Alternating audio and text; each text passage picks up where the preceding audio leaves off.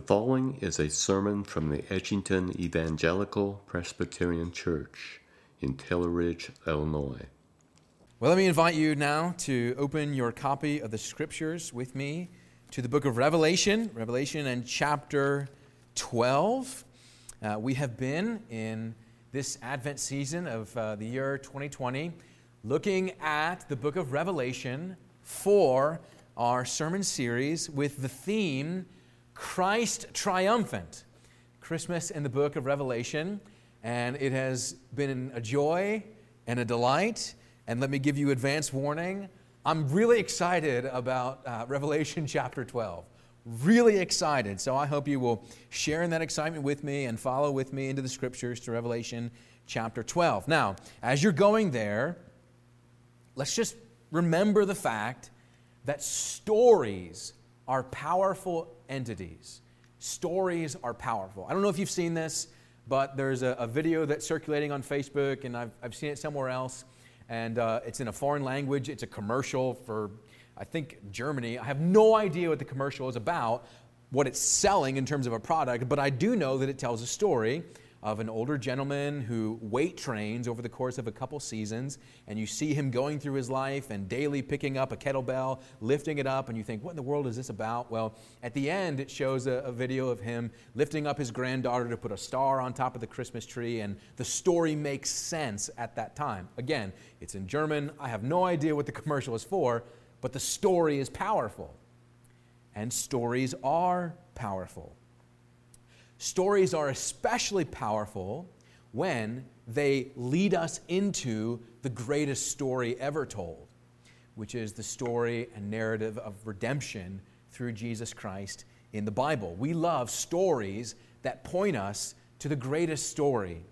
That's why the book series like the Chronicles of Narnia is so famous. I don't know if you have read The Lion, the Witch, and the Wardrobe, the first book in the series of 7, or perhaps even seen the movies. These are stories that have the greatest story behind them, with the epic characters and the epic saga of drama that is pointing towards redemption, towards a Christ-like figure who redeems and brings transformation. We love stories that point us to the greatest story. And again, that's because stories are powerful. And we think of them, and we often use this word of a myth. We think of myths, and when we think of myths, we think of stories that are not true or perhaps maybe based in some semblance of fact, but are largely made up, right? We think about the Chronicles of Narnia, the Lord of the Rings, Star Wars, if you're into those type of things, but some people are often like, I'm not into those things at all. In fact, I don't want anything to do with those things. But myths pervade all of our culture. There are an American folklore, myths, tall tales, Johnny Appleseed, Paul Bunyan, Davy Crockett, right? These things are myths, but a myth is not just something that is true or not true, because the primary function of a myth is to be a formative story. A myth creates a sense which we view the world through. A myth intends to shape the way we view the world. Listen to what C.S. Lewis called the Gospel of Jesus Christ. This is C.S. Lewis, the author of the Chronicles of Narnia. He says this: the story of Christ is simply this: it is a true myth. A myth working on us the same way as others, but with this tremendous difference, that the gospel of Jesus really happened. C.S. Lewis calls the gospel the true myth, the greatest story. And this morning in Revelation 12, we enter into that overview of the greatest story ever told. So, let's prepare to hear the Word of God by praying together. Oh Lord, with your Word open, Lord, we anticipate the ways in which you will speak to us this morning in the power of the Scriptures. Lord, we delight in the Word. We say with King David, oh, how we love your law. And so we pray, Lord, this morning that you would come in the power of your Spirit to illuminate our minds, to give understanding, to illuminate our eyes, to help us to see, and our ears to receive and hear the things which you would speak to us. And Lord, transform us by your word this morning, we pray. Fix our eyes upon the Lord Jesus and fill our hearts with love for him. We pray in his name. Amen. And now, let's hear the word of God from Revelation chapter 12 under the heading, The Woman and the Dragon. This is the word of God.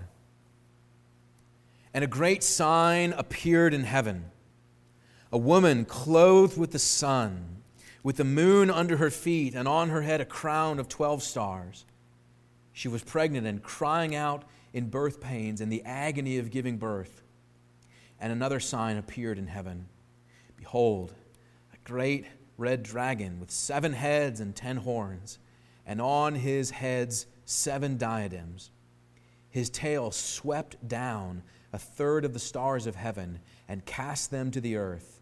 And the dragon stood before the woman who was about to give birth, so that when she bore her child, he might devour it. She gave birth to a male child, one who is to rule all the nations with a rod of iron. But her child was caught up to God and to his throne. And the woman fled into the wilderness, where she has a place prepared by God in which she is to be nourished for 1,260 days. Now war arose in heaven, Michael and his angels fighting against the dragon, and the dragon and his angels fought back, but he was defeated, and there was no longer any place for them in heaven. And the great dragon was thrown down, that ancient serpent who is called the devil and Satan, the deceiver of the whole world. He was thrown down to the earth, and his angels were thrown down with him.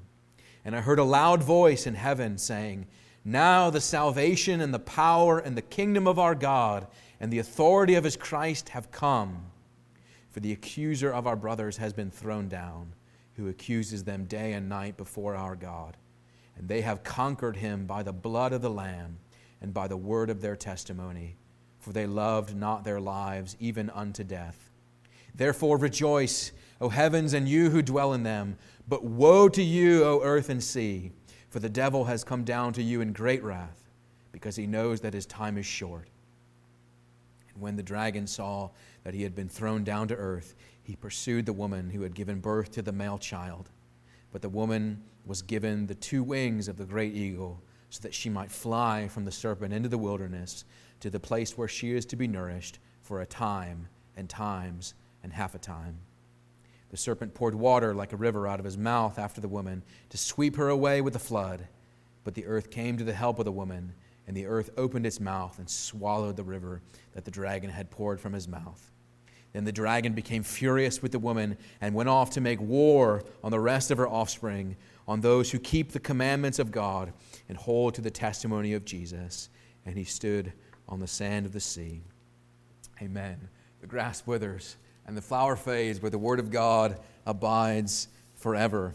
This is a chapter that should make you love the Bible so much, because this is the greatest story ever told. Revelation 12 is often said to be the centerpiece of the book of Revelation, not just numerically in one sense of a center chapter, but rather the epicenter of the narrative that the whole book of Revelation is telling. It gives the overarching storyline of the whole Bible, the unfolding drama of redemption. The world which God has made is the world that has been corrupted by man's sin. And God sends a Savior into this fallen world, both to remove the curse of man's sin and usher in the new creation. I'm calling Revelation chapter 12, Genesis 3:15, in Technicolor. Remember Genesis 3:15? The Lessons and Carols service begins with a reading from the book of Genesis, all the way back in the garden, when God, after man's rebellion, curses the serpent in Genesis 3:15, saying that the seed of the woman will crush the head of the serpent, even though the serpent will bruise the heel of the seed of the woman. He will crush your head, you will bruise his heel, is what Genesis 3:15 says. And in that verse, all the way back in the book of Genesis, you have the prophecy of the forthcoming of the Lord Jesus to overthrow the kingdom of Satan. And this, Revelation 12, is that verse of Genesis 3:15, but in Technicolor. Now, Technicolor has been out for a long, long time, but if you remember, maybe you don't remember, I certainly don't remember, I wasn't born, but in 1939, The Wizard of Oz came out, and it was in color, right? There's that epic transformation that happens as Dorothy enters Oz, and everything is different, right? It's amazing, and audiences still today are amazed at this invention. I don't think that we even consider it anymore. We take advantage of the fact that we see things in color in television, on movies, and now we're at 4K and all the rest. But Revelation 12 is the Technicolor 4K ultra high definition version of Genesis 3:15. And to John, the Spirit of God says, come up here and see this. Take a look at this. Fix your eyes on this epic story, because the Bible is an epic story, and you and I are so often tempted to be limited and think Christianity is this very, simple, tame thing of nice people gathering on Sunday to sing about Jesus, and that's all well and good. But there's a bigger story behind all of that. And John says, take a look at it. So let's see it together. This happens in 3 scenes. The first scene is in verses 1 to 6. Let's look at the first scene of this great story. In verses 1 to 6, you have like a wide angle view of the action. You have a summary, arguably, of the entire Bible here in these 6 verses. The whole story of the Bible plays out here. And John explains by way of symbols and signs how Genesis 3:15 happens in living color. Let's look at the characters. First of all, in verse 1, a great sign in heaven, a woman. And look at her description. She is clothed with the sun, with the moon at her feet, and a crown of 12 stars on her head. So who is she? Who is this woman? Well, in verse 2, we also see that she is pregnant. And then eventually, verse 6 gives birth to a male child who is to rule the nations. And that's pretty clear, isn't it? That's fairly clear imagery. We know that this is speaking about the coming of Christ into the world. But that begs the question then, that many people have asked throughout history, is the woman of Revelation 12 representative of Mary? Is the Virgin Mary the woman of Revelation 12? If you were part of the church tradition of Rome, your answer would be yes, absolutely. But it would seem that the better answer would be that the sign of the woman surely includes Mary, but is not exclusively the Virgin Mary. Why not? Because she is clothed with the sun, with the moon at her feet, and a crown of 12 stars on her head, which is a perfect match to the vision of Joseph in Genesis 37. The vision of Joseph in Genesis 37, in which Jacob is the sun, Rachel is the moon, and the 12 sons are the stars. The woman here in Revelation 12 is a representative picture of Israel, the people of God, God's covenant people. And as the woman gives birth in verse 6, it's representative of the fact that the Messiah, the Lord Jesus Christ, would come from the lineage of Israel, would come forth from Israel to be a ruler, in verse 6, ruling the nations with a rod of iron, which is a direct quote from Psalm 2, verse 9. But this woman is not merely a symbol of Old Testament Israel. She maintains to be the consistent character in Revelation 12, even after the Son is born, as she is greatly opposed by her enemy, protected by God, and nourished by God for 1,260 days. Now, we're going to come back to that number, so just pause yourself on wondering what that number is. But for now, notice that the sign of the woman, in the fullness of the sign, is representative of the faithful people of God, both in Old and New Testaments, Israel and the church. The sign of the woman represents the church of God, the unified people of God, from whom and for whom the Savior has come to be King and Redeemer. And she is opposed. Look at her enemy in verse 3. And another sign appeared in heaven. Behold, a great red dragon. He's dreadfully imposing, with 7 heads, 10 horns, 7 diadems upon his heads. The slithering serpent of Genesis 3. is now here a great and fiery dragon, and there's no question about who he is, because later on, verse 9 will tell us that ancient serpent who is called the devil and Satan, the deceiver of the whole world, the evil one, the enemy of the people of God, who from the very beginning deceived our first parents and plunged the world into sin and misery. His red color depicts his murderous character. The 7 heads symbolize that there are multiple manifestations of his evil kingdom throughout history. Oftentimes in Scripture, when you read about multiple-headed beasts, they are representative of earthly nations that wage against Israel. And here, Satan is depicted as having a multiplicity of heads so as to have multiple kingdoms throughout world history, waging war against the people of God in an earthly sense, but here represented in a spiritual sense. His 10 horns show the strength of his wicked power. Horns in the Bible represent strength and power. And the 7 diadems stand for a claim to royalty. Now, do you remember when the Lord Jesus went into the wilderness after his baptism, there to be tempted by Satan?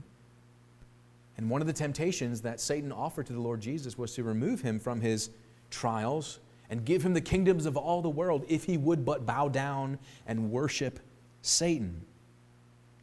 Satan's presumption has always been to gather worship for himself.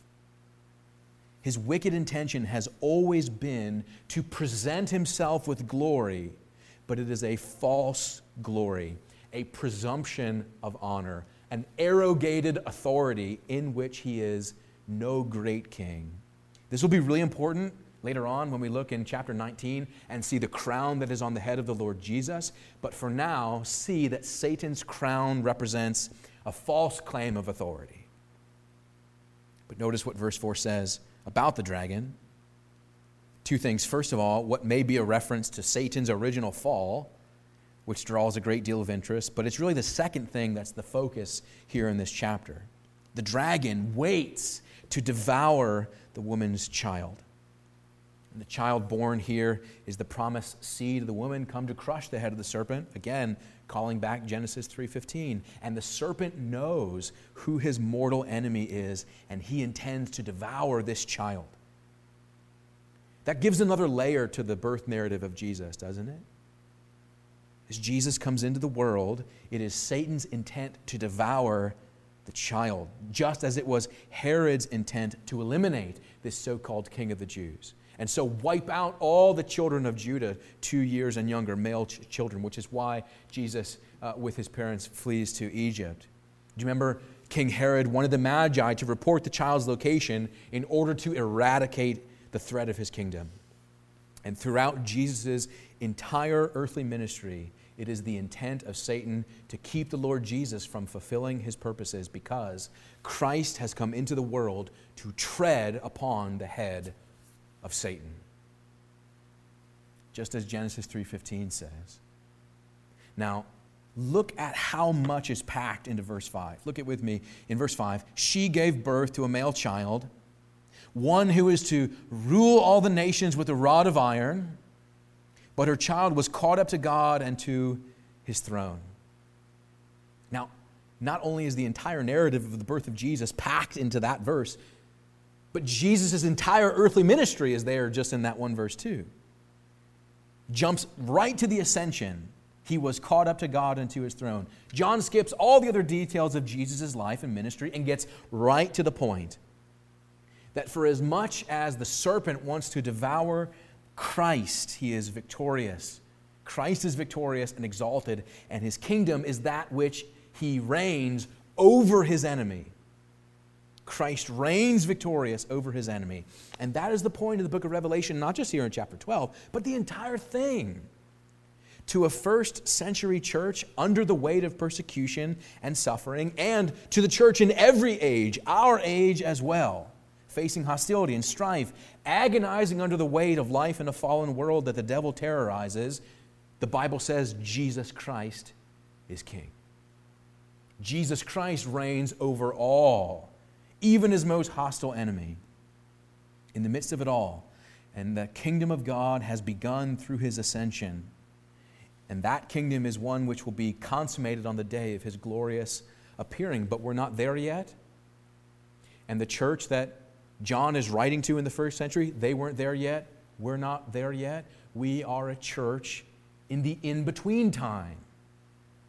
A church that needs courage and encouragement in the face of struggle and strife.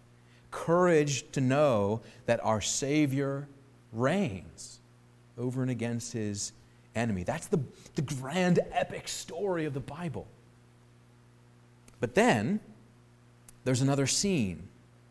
A second scene that, if you like, the camera shifts up and you get the perspective of heaven in verses 7 through 12. Where the previous section was really focusing on how the narrative plays out on earth. Verse 7 says, now war arose in heaven. And what we have here is a description of the same great cosmic conflict, but from a heavenly perspective. Listen to the way John describes it. Again, verse 7, now war arose in heaven. Michael and his angels fighting against the dragon, and the dragon and his angels fought back. But he was defeated, and there was no longer any place for them in heaven. And the great dragon was thrown down, that ancient serpent who is called the devil and Satan and deceiver of the whole world. He was thrown down to the earth, and his angels were thrown down with him.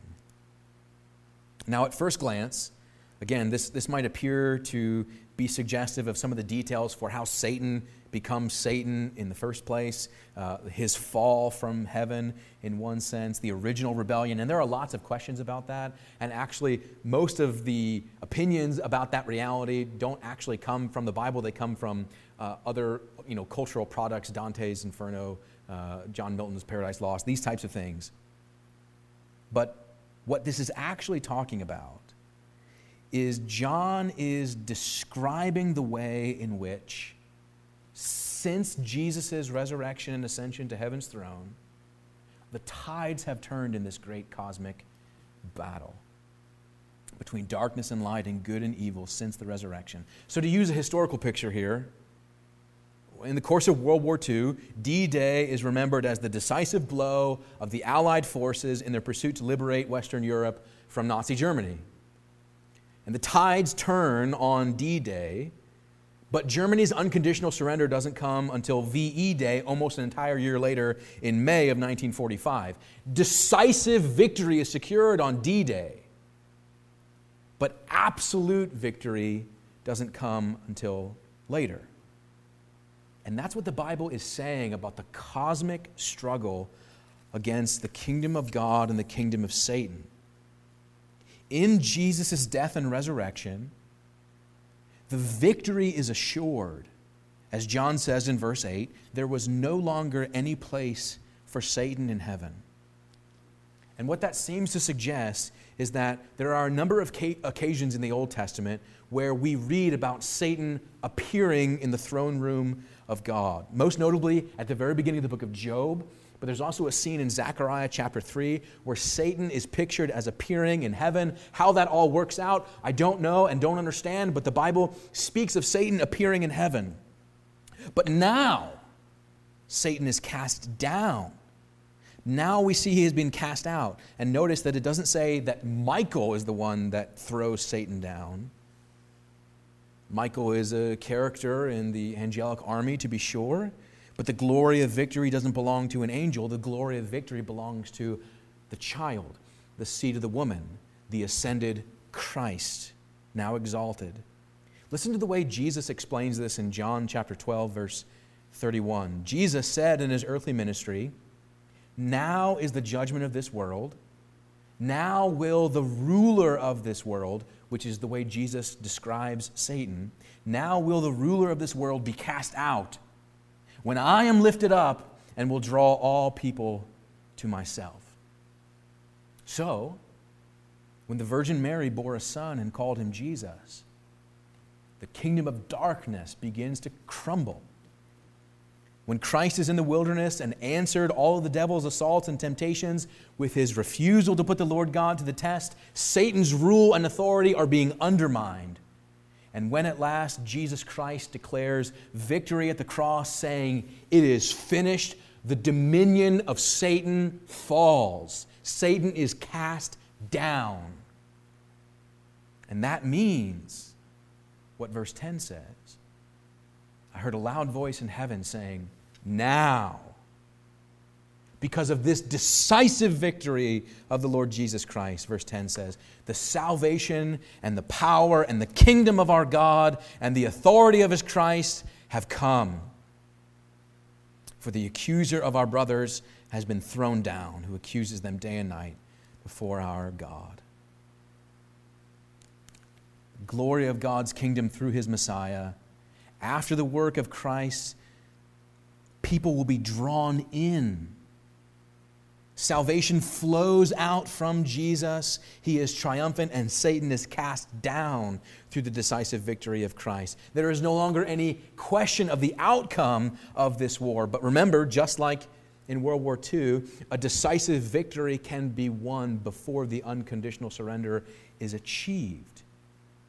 And the same is true in this cosmic warfare, or we should say, because it is true in this cosmic warfare, we see it paralleled in history. And just like Hitler retreated into the confines of his bunker, waging reckless warfare, uncoordinated air assaults, even against the better judgment of his rank of generals, Satan continues to wage war and fury against the kingdom of God, even though he is a decisively defeated enemy. And the point is, in Revelation 12, he cannot defeat the Lord Jesus.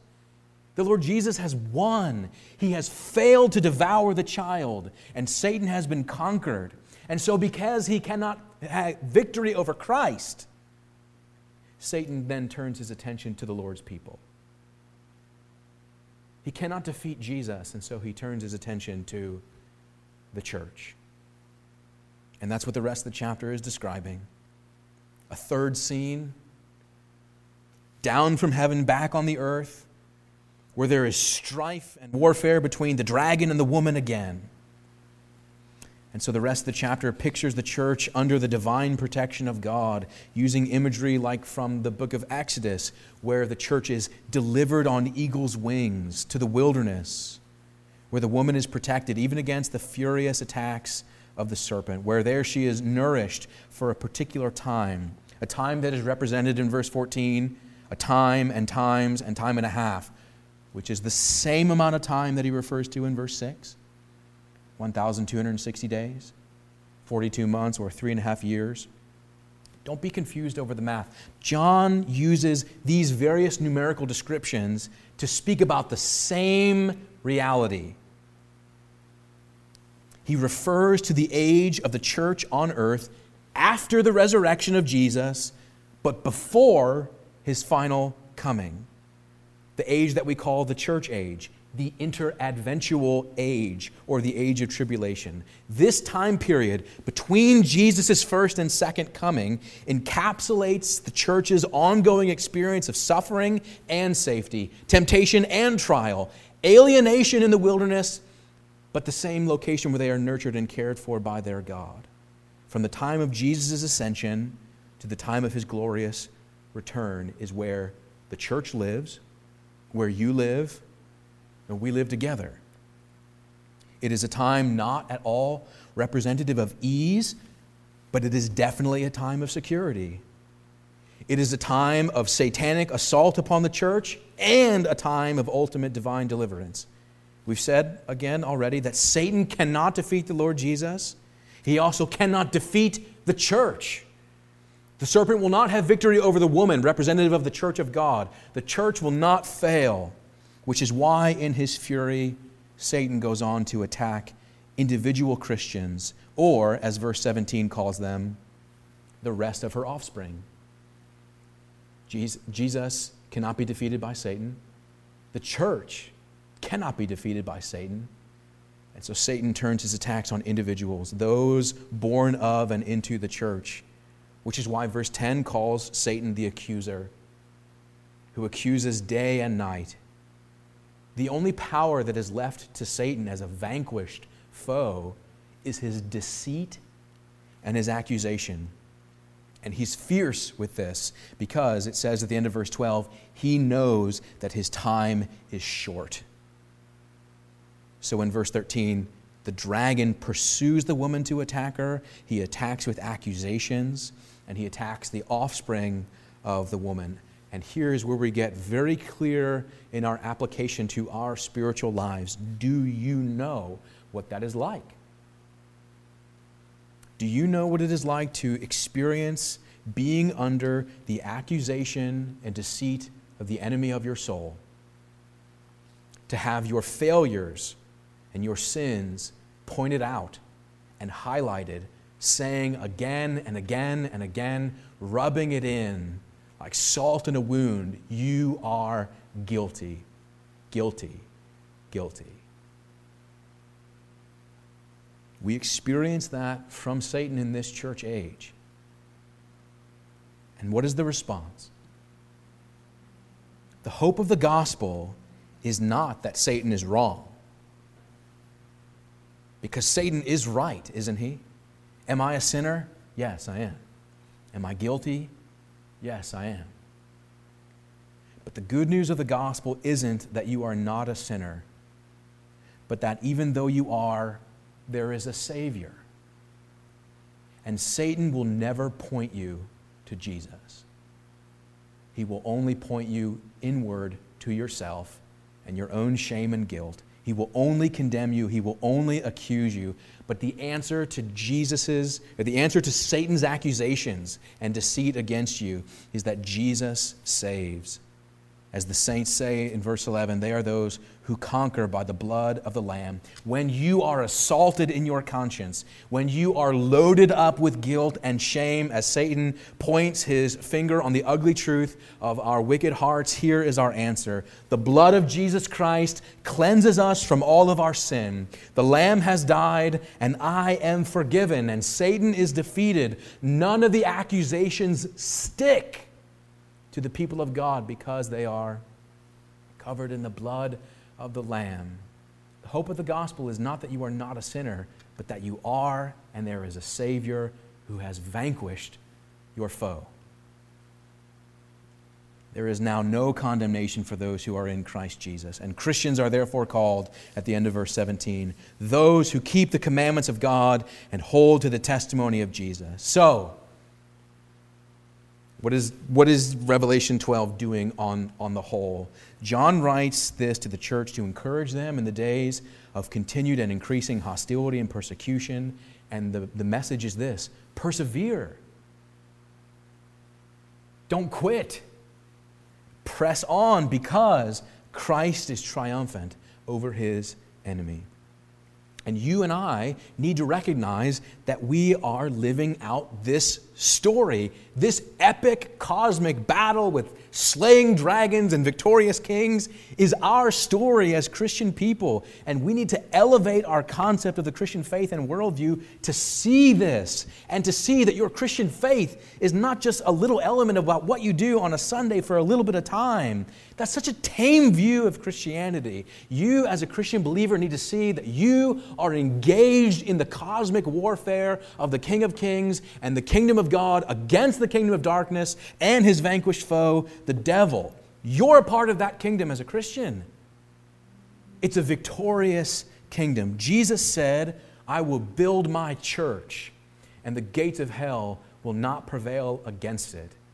That is the word of a victorious conqueror saying, I build my church at the gates of hell, and I will push it back. I will push back the gates of hell, open the gates of heaven to bring life and forgiveness to those who are otherwise destined to die. This forms the way we should look at the world, this cosmic conflict of Jesus' kingdom reigning amidst Satan's banished fury. You and I are called to join this kingdom, to be obedient to this king, and to wage war against the devil in our lives as well as we wage war against sin in our lives. This grand drama is what Christmas is about then, isn't it? This child that has come into the world has come to reign over all his enemies and vanquish the great enemy of your soul forever. What a story. What a story. Dear friends, get a wider view. Put the story in Technicolor and be amazed. Let's pray. Our great God and Father, we rejoice that you give to us the Scriptures, whereby you define reality for us and help us to see what is really true. We thank you for the epic drama of the redemption of our lives. And Lord, we pray, give us greater love and obedience to your Son and our Savior, the reigning King, in whose name we pray. Amen. Thank you for listening to today's sermon. If you would like more information about our church or its ministries, please visit edgingtonepc.org. May God bless and keep you.